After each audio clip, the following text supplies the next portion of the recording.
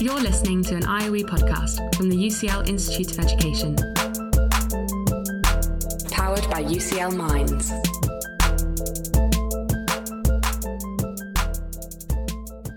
This is Research for the Real World. Conversations with researchers and the paths they've taken to help shape our everyday lives. Hello, I'm Dr. Humera Iqbal, and I'm a lecturer in psychology at the Thomas Coram Research Unit at the UCL Institute of Education. On today's episode, we are so pleased to have with us Dr. Alice Pettigrew, who is a social scientist and a senior research associate leading the UCL Centre for Holocaust Education's research team. This centre, based at the IOE, is the only specialist institute in the UK supporting teachers on Holocaust education in the classroom, using the best in contemporary research. Alice was one of the principal authors, both of the centre's national studies, Teaching about the Holocaust in England's secondary schools and What do students know about the Holocaust? Her wider research interests include on identity formation, the intersections between ethnicity, race, and nation, multicultural and anti-racist pedagogy, as well as responsibility and remembrance. Currently, she serves as part of an advisory reference board for Shifting Boundaries, an empirical exploration of anti-Semitism in Norway, funded by the Norwegian Research Council. Today, we are going to talk to Alice about her work at the Centre for Holocaust Education. Welcome to the podcast, Alice. Thanks for being here. How are things? Thank you for inviting me on. Things are okay, given the wider context of everything. It's a bit of an ongoing juggling act with my research, academic work, and 3 small children at home. But I'm feeling quite privileged to have this little slot in the day where I can just talk and think with you about the things that are important to me through work. My children have been banished from the house for a good hour and a half, so there's no risk of small people bundling through the door, which feels quite a privilege. Oh, well, I'm really looking forward to hearing more about your work today. I want to start by asking you, why do you think it's so important to learn about this particular incident? Okay, so this is a really key question, and it sort of shone through our accounts with teachers and my making sense of this as a field in the sort of first couple of years that I worked within the centre, way back in 2009. Because on one level, an answer to that question and why the centre was set up in the first place is really unusually, it's remained a compulsory component of the national curriculum and history. So through every iteration of the national curriculum that we've had in England, the Holocaust has appeared there as statutory, compulsory content to be taught, and it's really unusual in that respect. So on one level, an answer to the question of why we exist as a centre is because it's an area that teachers need to teach about, and it's a subject that students have decided at a sort of political level at the country that it's a vitally important component of a compulsory secondary education. But the rationale for that hasn't ever really been made very clear. So it appears there as this compulsory content, but no explicit rationale is given to teachers or the students about why it deserves that place. It's sort of almost presented as though it's self-evident. And that was really interesting, working with teachers who overwhelmingly agreed when we asked them in 2019 about the value they place on this issue. They overwhelmingly agreed that it was both very important that it existed within the curriculum and that it was always going to remain important within the curriculum. But then when you sort of questioned them or pushed them a bit further on that about why it was so important, they found that really difficult to answer because it hadn't really been reflected on. And as I say, that sort of echoes things at a policy level. It's presented as though it's obvious why this should be an important history for us to learn about. And working within a Centre for Holocaust Education is probably not at all surprising, but I work with colleagues who can provide very compelling various reasons. It's an important part of understanding contemporary Europe. But I think all of my colleagues would also be united in agreeing that those cases still need to be made, that importance still needs to be explained, because there are different reasons that you can approach the Holocaust. Some people, it's one of the most popular aims when we presented teachers with a list, notions about ensuring that something like this never happens again, or understanding the roots and ramifications of prejudice.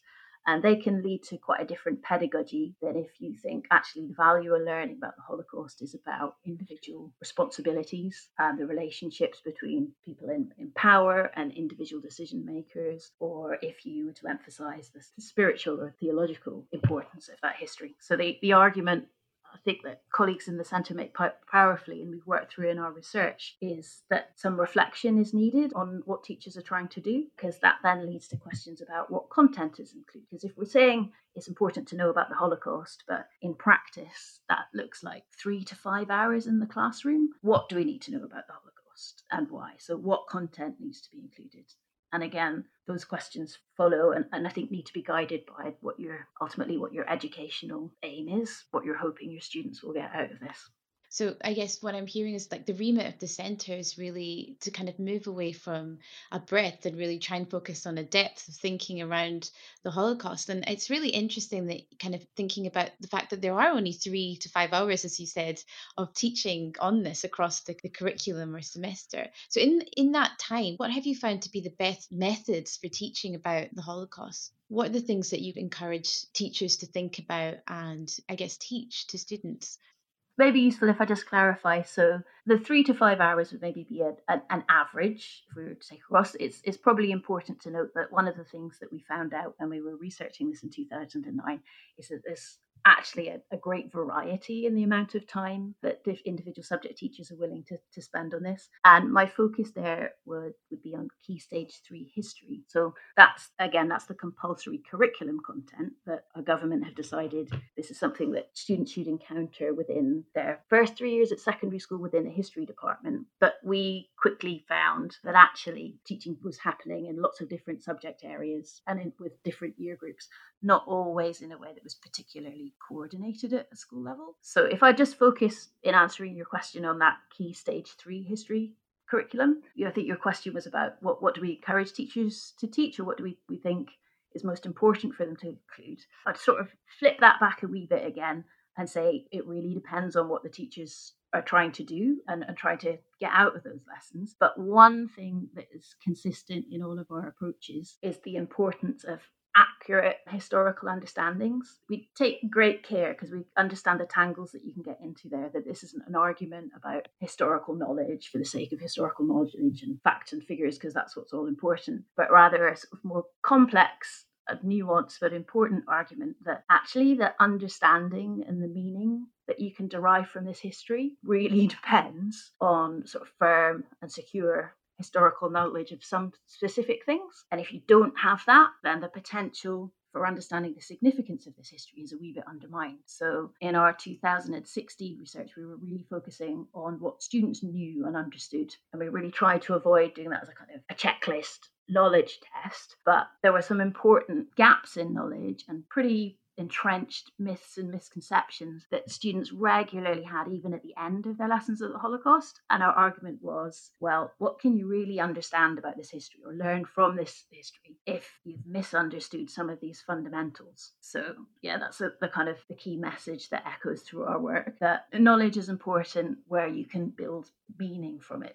There are some quite useful examples, I think, from our research. So, for example, a very widespread misconception seemed to be around issues of responsibility and perpetration, those responsible for the Holocaust. So one of our questions, we asked, what would be the likely consequence if a member of the occupying forces refused to carry out an order to kill? It's because we thought that's getting at what we saw as quite an enduring conception that the people who took part in the actual killings did so either because they were brainwashed or they were fearful for their own lives or those of others. And the historical evidence, which was prepared for things like the Nuremberg trials, where they were desperately trying to find rationales, reasons that people might have committed these terrible acts, there's actually almost no evidence, very little evidence, that anything more serious than being reassigned a duty was actually the likely outcome. But students and a number of teachers don't recognise that at all. They were much, much more likely to assume that a person disobeying an order would be shot or sent to the Eastern Front. And then that leads to quite different significance of what these historical events mean and what they tell us about people and the decisions that people make. It's a sort of an easier history if you think people could be led into these awful acts of murder and of genocide if they were doing so because they were terrified. And actually, the historical record and the reality is explored by Christopher Browning is an awful lot more complex than that. And it's a lot more sort of knotty for students to kind of grapple with. Yeah, actually, it ties into what I was going to ask you about whether students would find it difficult to relate to stories of the Holocaust and whether there's a worry that future generations won't understand its impact. But I guess from what you're saying there, by trying to unpick it in a more a detailed way and to look at different facets, it kind of helps students to understand thinking that might be related to other historical events. Or, I mean, how can we get students to relate to the Holocaust? This is again another a key question. And it was interesting in 2009 when we were talking to teachers. Notions of relevance kept coming up as kind of key, a concern about how we make this history relevant, how we engage it with the students of our classrooms. And for a number of teachers, that led to decisions to sort of emphasize key aspects of this history. So I remember conversations with teachers saying that they would make a real effort to emphasize the targeting of other victim groups, for example. Or have in my head people saying, oh yeah, we make sure to bring in histories of what happened to people with disabilities, for example. I know that makes sense to the people in my classrooms. So they were kind of, I'll shy away from saying kind of distorting the history, but they were putting particular focuses on aspects of this history because of their overriding kind of pedagogical concern to make it relevant. But that then in turn had consequences for students' understandings and led amongst the students that we then spoke to in 2016 to have sometimes quite skewed understandings of who the victims of the Holocaust were. So where the message at school had been too sort of heavily emphasizing that this was about multiple different groups who were perceived as different, that could lead to quite problematic understandings where students thought anybody that could be conceived of as different to the Aryan, German, Nazi was sort of at equal risk of persecution. Or worse, that we have people kind of then bringing in, well, I think Muslims were the victims of the Holocaust, or sort of quite skewed understandings of the sort of historical record. And I think that matters on a number of levels, but not least that I think if you're thinking about this as a sort of as a human story about what people do, so there's people on either sides of this history, right? There people were the perpetrators and people were the victims. There is a resonance. And I think in other schools or as talking with other students, I think students from various different backgrounds got that and recognised it as a human story. But it's also a story that is important to us across Europe and in terms of its relationship to modernity, I think, and the kind of society that we're continuing to live in, this historical period that we're continuing to live in. It's quite a vital a component of understanding who we are, where we are now. Yeah, so the notion of relevance is really interesting. We're redoing some of the work we did, or revisiting rather, some of the work we did in 2009 because we recognise that's 10 years, a couple of changes in government, different curriculum. There are different contexts framing teachers' classroom encounters now, and it's really interesting. We're sort of working on that analysis at the moment, but already sort of seeing the different things that are coming out in teachers' accounts and the different challenges that they're facing and the different things that they're hoping an educational encounter with the Holocaust might do for their students. So they're increasingly talking about more specific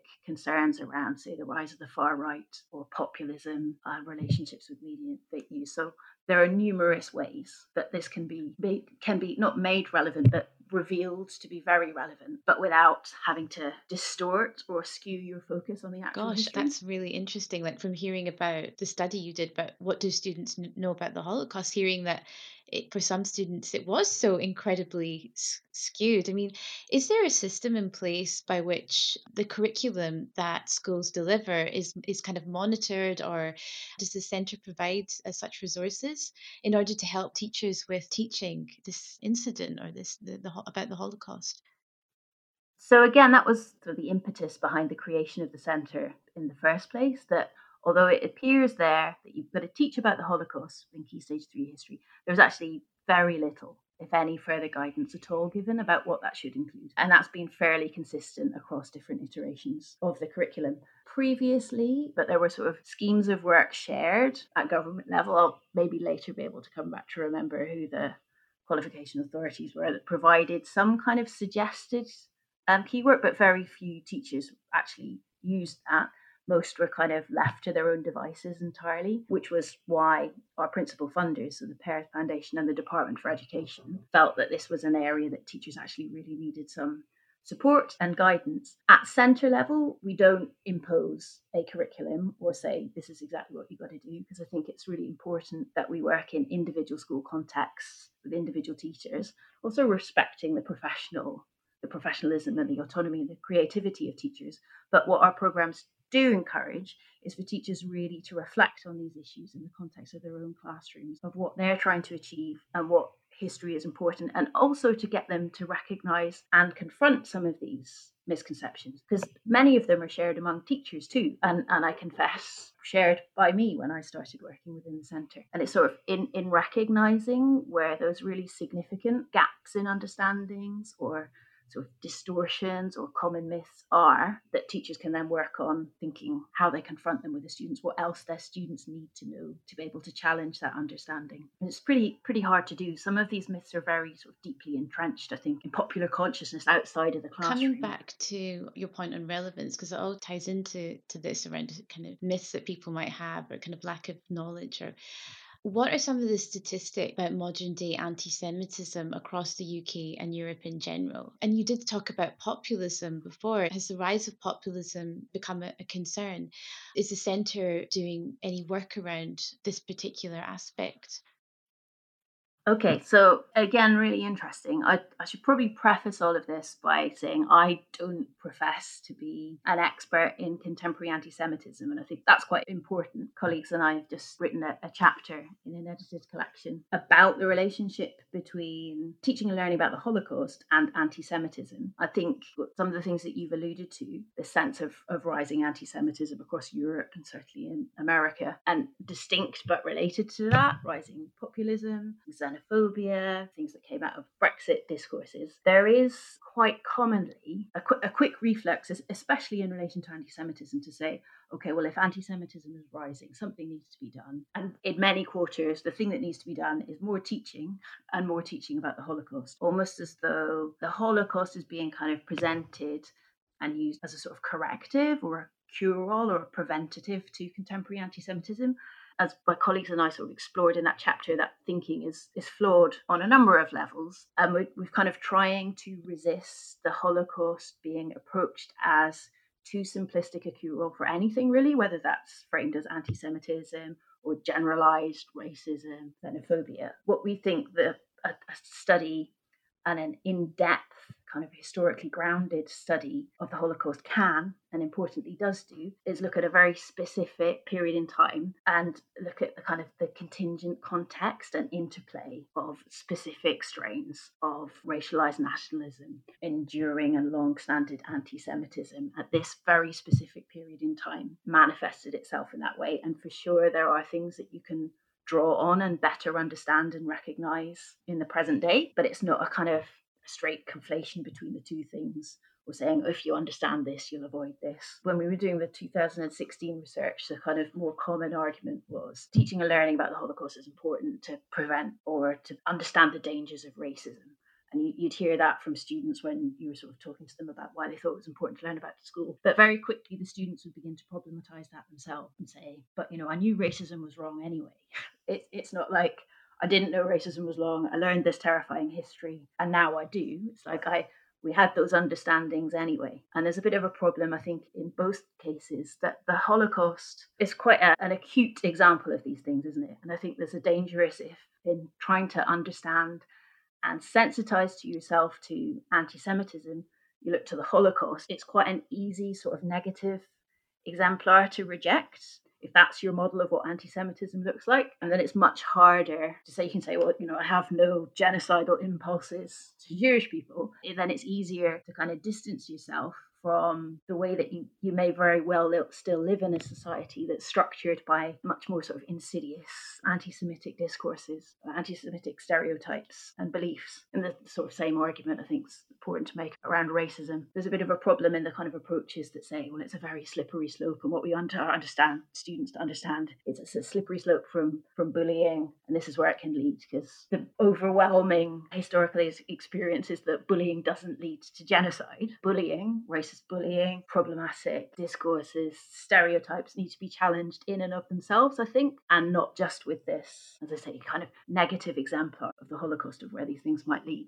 I mean, absolutely. I mean, anti-Semitism existed before the Holocaust took place, exists after, and there's different kind of means of expression of racism, but I guess it's really important to for us to think about what humans are actually capable of. And I think that would be a really, really important lesson in what you said earlier about authority and obedience. And it kind of, in psychology, we think about authority and compliance, and we do think about the Nuremberg trials as well. So I think that there's many different kind of aspects that you bring up that are really important. If I could just follow up just briefly perhaps on that specific issue in relation to anti-Semitism, I think one of the key messages through our work, and one of the priorities that we're at pains to emphasize, is just not reducing the complexity of any of these things, either in the contemporary day or in the past. And so anti-Semitism remains a kind of deeply contentious, complex phenomena. At academic level, there's kind of ongoing debate, discussion, disagreement around how we understand anti-Semitism, whether we're talking about one unitary thing that's the same thing that's existed through history, or whether it's more accurate to talk about multiple different strains of anti-Semitism. There's also ongoing argument,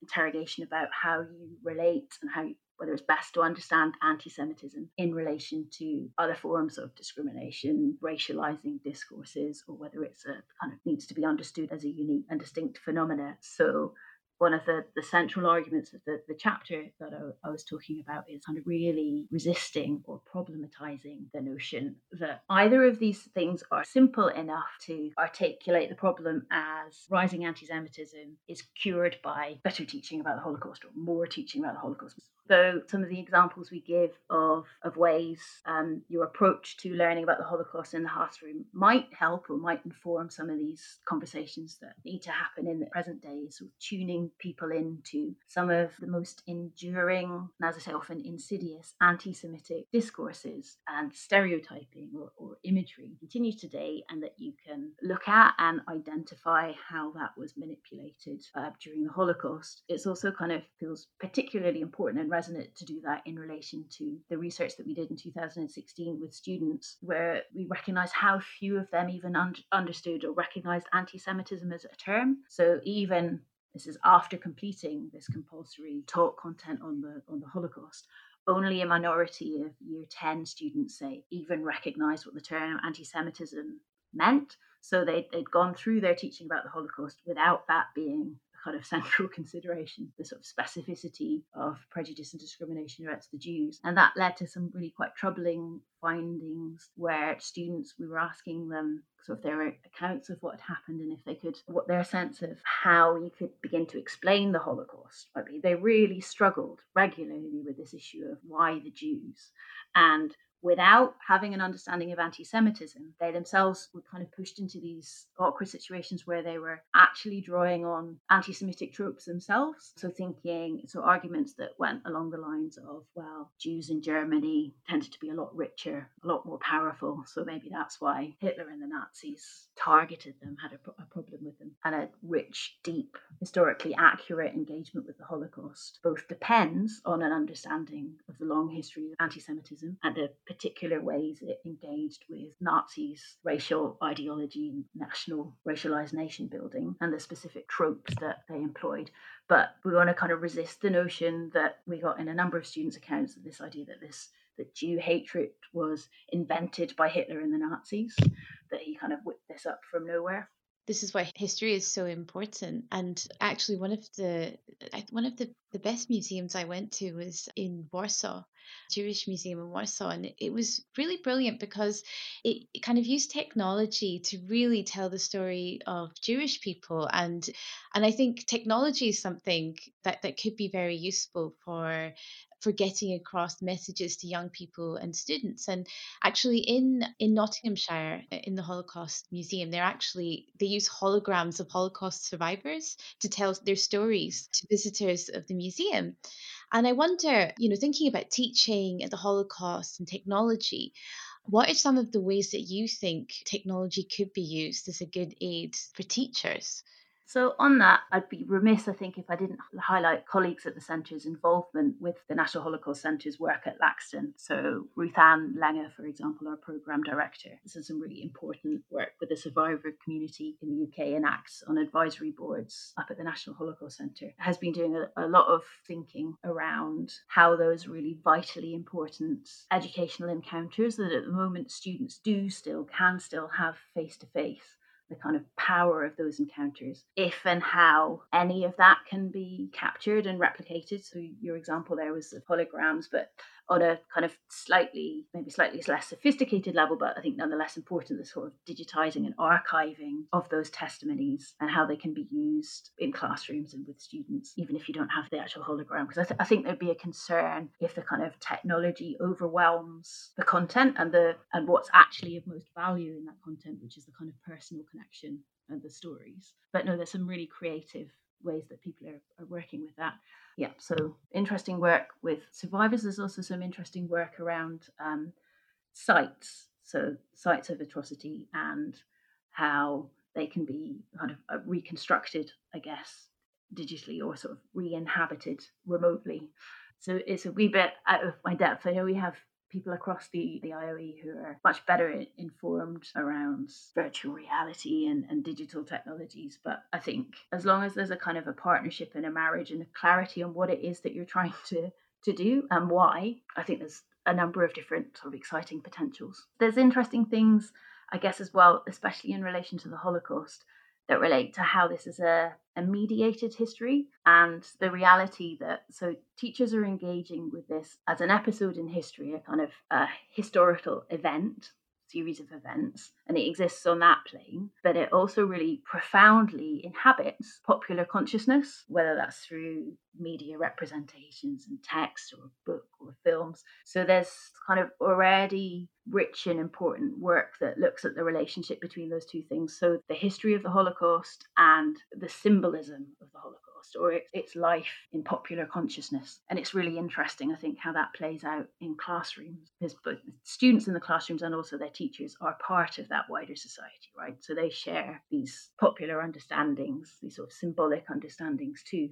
That's something to engage with students' understandings and misunderstandings as well. I find that particularly interesting from the sort of social scientific perspective, the work that the Holocaust as a symbol does. Sorry, you could just elaborate a bit more about what you mean when you say the Holocaust is a symbol. Sure. So I think there's one particular interview with a student who I think is great when a young person or a teacher provides you with the words to sort of do your job better than you could. But in one interview, a student talking about the concept of the Holocaust as opposed to the content of the Holocaust, which when we were talking about why this might be important or what might be important to learn. And there was a sense shared by a number of students that it was the idea of the Holocaust, the concept of the Holocaust, what that was taken to represent. And I think in that particular interview, and in common with a number of the people that we spoke to, crudely, the concept of the Holocaust was like as this warning of this danger of where prejudice and intolerance could lead. And that was what, for these students, that was the important message. And as this student was then arguing that on that basis, the content didn't really matter at all.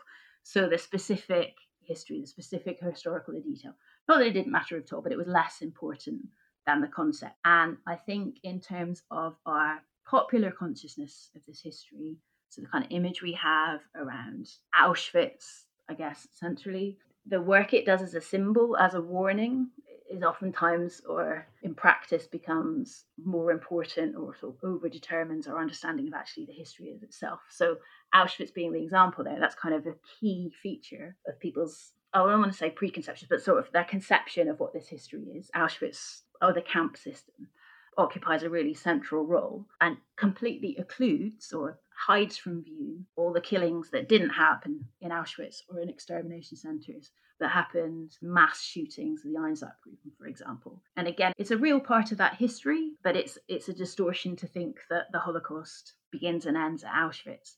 But if you actually want to grapple with the really knotty histories, and as I was saying before, what that means to us in terms of modernity, what it means to us that educated people, I mean, civilized European society, find themselves complicit in, personally responsible for, in some cases, this mass genocide, then there's a lot more that you need to know and that you need to engage with and that you need to be exposed to. Absolutely. It's symbols and kind of imagery is so evocative and kind of it kind of evokes feelings and emotions. And I think that it's similar, like what's happened on social media often as well. Like you'll have short bursts of statements, and but really, what's important is to go into the depth of the subject to really truly understand, the nuances and to fully understand the history and the complexity. So I really hear what you're saying. I guess though, in a way, symbols can be a way to draw people's interest and imagination, to allow them to want to investigate further. So I guess in that sense, it could be useful. But if you just look at the symbol and you don't unpick it, then really, as you say, you're getting such a short burst of information. Absolutely. And I think it sort of shortchanges people on a number of levels. So, yeah, absolutely the complexity and the context, the very specific contexts that help us understand these processes generally. But I think the other sort of side to this is that symbols and these kind of simplified, decontextualized concepts, if you say that, going back to the students' words, they can also be quite reassuring because they tend to function that they're sort of complete, as it were. Like there's a beginning and a middle and an end to it, and it's kind of contained as this thing that we see as a warning sign, and we try and avoid anything like that happening again. But we don't, what students potentially aren't given the opportunity to really grapple with is all the sort of most difficult parts of this and the bits that are the hardest to kind of resolve. I think it's quite interesting how that symbol or the concept of Holocaust has sort of been taken and given quite a central position in recent discourses about Britishness and British values. And great play has been made through the Prime Minister's Holocaust Commission of remembering the Holocaust being sort of central to Britain's values as a nation. And there'll be this new Holocaust Memorial Learning Centre. And the original proposition, at least, was that it'd be right at the heart of Westminster so that, we remember this thing. But again, primarily as a symbol of a kind of abstracted lesson and danger that we don't necessarily then need to really explore our own complicity in and sort of Britain's own more complicated relationship with. And then that also, I think, relates to what it means to put that history at the center of our kind of collective sense of who we are, look to the Holocaust to kind of distance ourselves, to understand and distance ourselves from, reaffirm our commitment to preventing that kind of racism, that kind of anti-Semitism, that kind of genocide, which is elsewhere, and not necessarily confront other areas of our history, other that are a bit harder to kind of to neatly tie up and move away from. Yeah, it's like the ongoing discussion about colonialism, and I think it's really hard for a nation and society and individuals to hold up a mirror and look back at, history and look back at kind of other related incidences or really Britain's place in the world. It's difficult. You don't always reveal positive stories. In fact, it's difficult work to do deep thinking. So I think that point is great about symbols that you make. Like you say, these are difficult and uncomfortable conversations, and I can absolutely understand the kind of trepidation or reluctance in a classroom context for teachers to be working with their students or introducing their students to these ideas, leading their students into these thought processes and discussions that are hard and aren't necessarily easy to resolve by the end of the bell and when you move on to the next lesson. But what I think is really important about the work that we're doing with our teachers in the centres, encouraging and supporting teachers to have the confidence and the resources and some of the scaffolding to feel better equipped in opening up those spaces and those conversations with students and kind of grappling with that complexity and with that difficulty in ways that I think students can really engage with, and so respect the opportunity to work through within a kind of safe pedagogical environment and space. I think we sort of do young people a disservice if we're preempting that they can't grapple with that. Echoes conversations with a colleague who's been writing quite a bit about the use of atrocity images, for example, and number of teachers very understandably kind of take their duty of care to their students very, very seriously and want to protect students. But on one level, if we're saying that students have a right to confront this history, they need to learn about this history, it's part of what, as a society, we're prioritising with our curriculum, then arguably they really need to confront that history, and they really need to confront the magnitude of what was lost, and whether that's through atrocity images. I think there's sort of important pedagogical questions about what you're willing to let your students confront and how you can best support them through that, and not foreclosing too much of that in advance by packaging up the Holocaust as ultimately a story of hope that we've learned from and won't let societies do again. It's really great that the centre exists, and I hope teachers do listen to this, and if they don't know about the centre, they're able to kind of visit, the website and kind of gain access to some of these resources, because I'm sure it would be so incredibly helpful. Alice, it's been wonderful. Thank you so much, Dr. Alice Pettigrew, for joining me today. And I think it was such a really interesting and thoughtful discussion. So I really appreciate it. But absolute pleasure. It would be great to think that teachers might listen and go to our website, where we try really hard to make the work that we're doing, the research that we've done, accessible and relevant to classroom contexts. So yeah, please do encourage people on there. Actually, for more information on the Centre for Holocaust Education, you can visit the IOE website and follow the centre at UCL_Holocaust. Remember, you can listen to the past 3 seasons of Research for the Real World and other podcasts from the IOE on your favourite podcasting app. Just search for IOE Podcast. And do have a listen to our Spotify playlist of our guests and podcast team's favourite hits to get you through the lockdown. Just search Research for the Real World. I'm Humera Iqbal, and see you again next time. Thanks so much for downloading and listening to this IOE podcast from the UCL Institute of Education, University College London.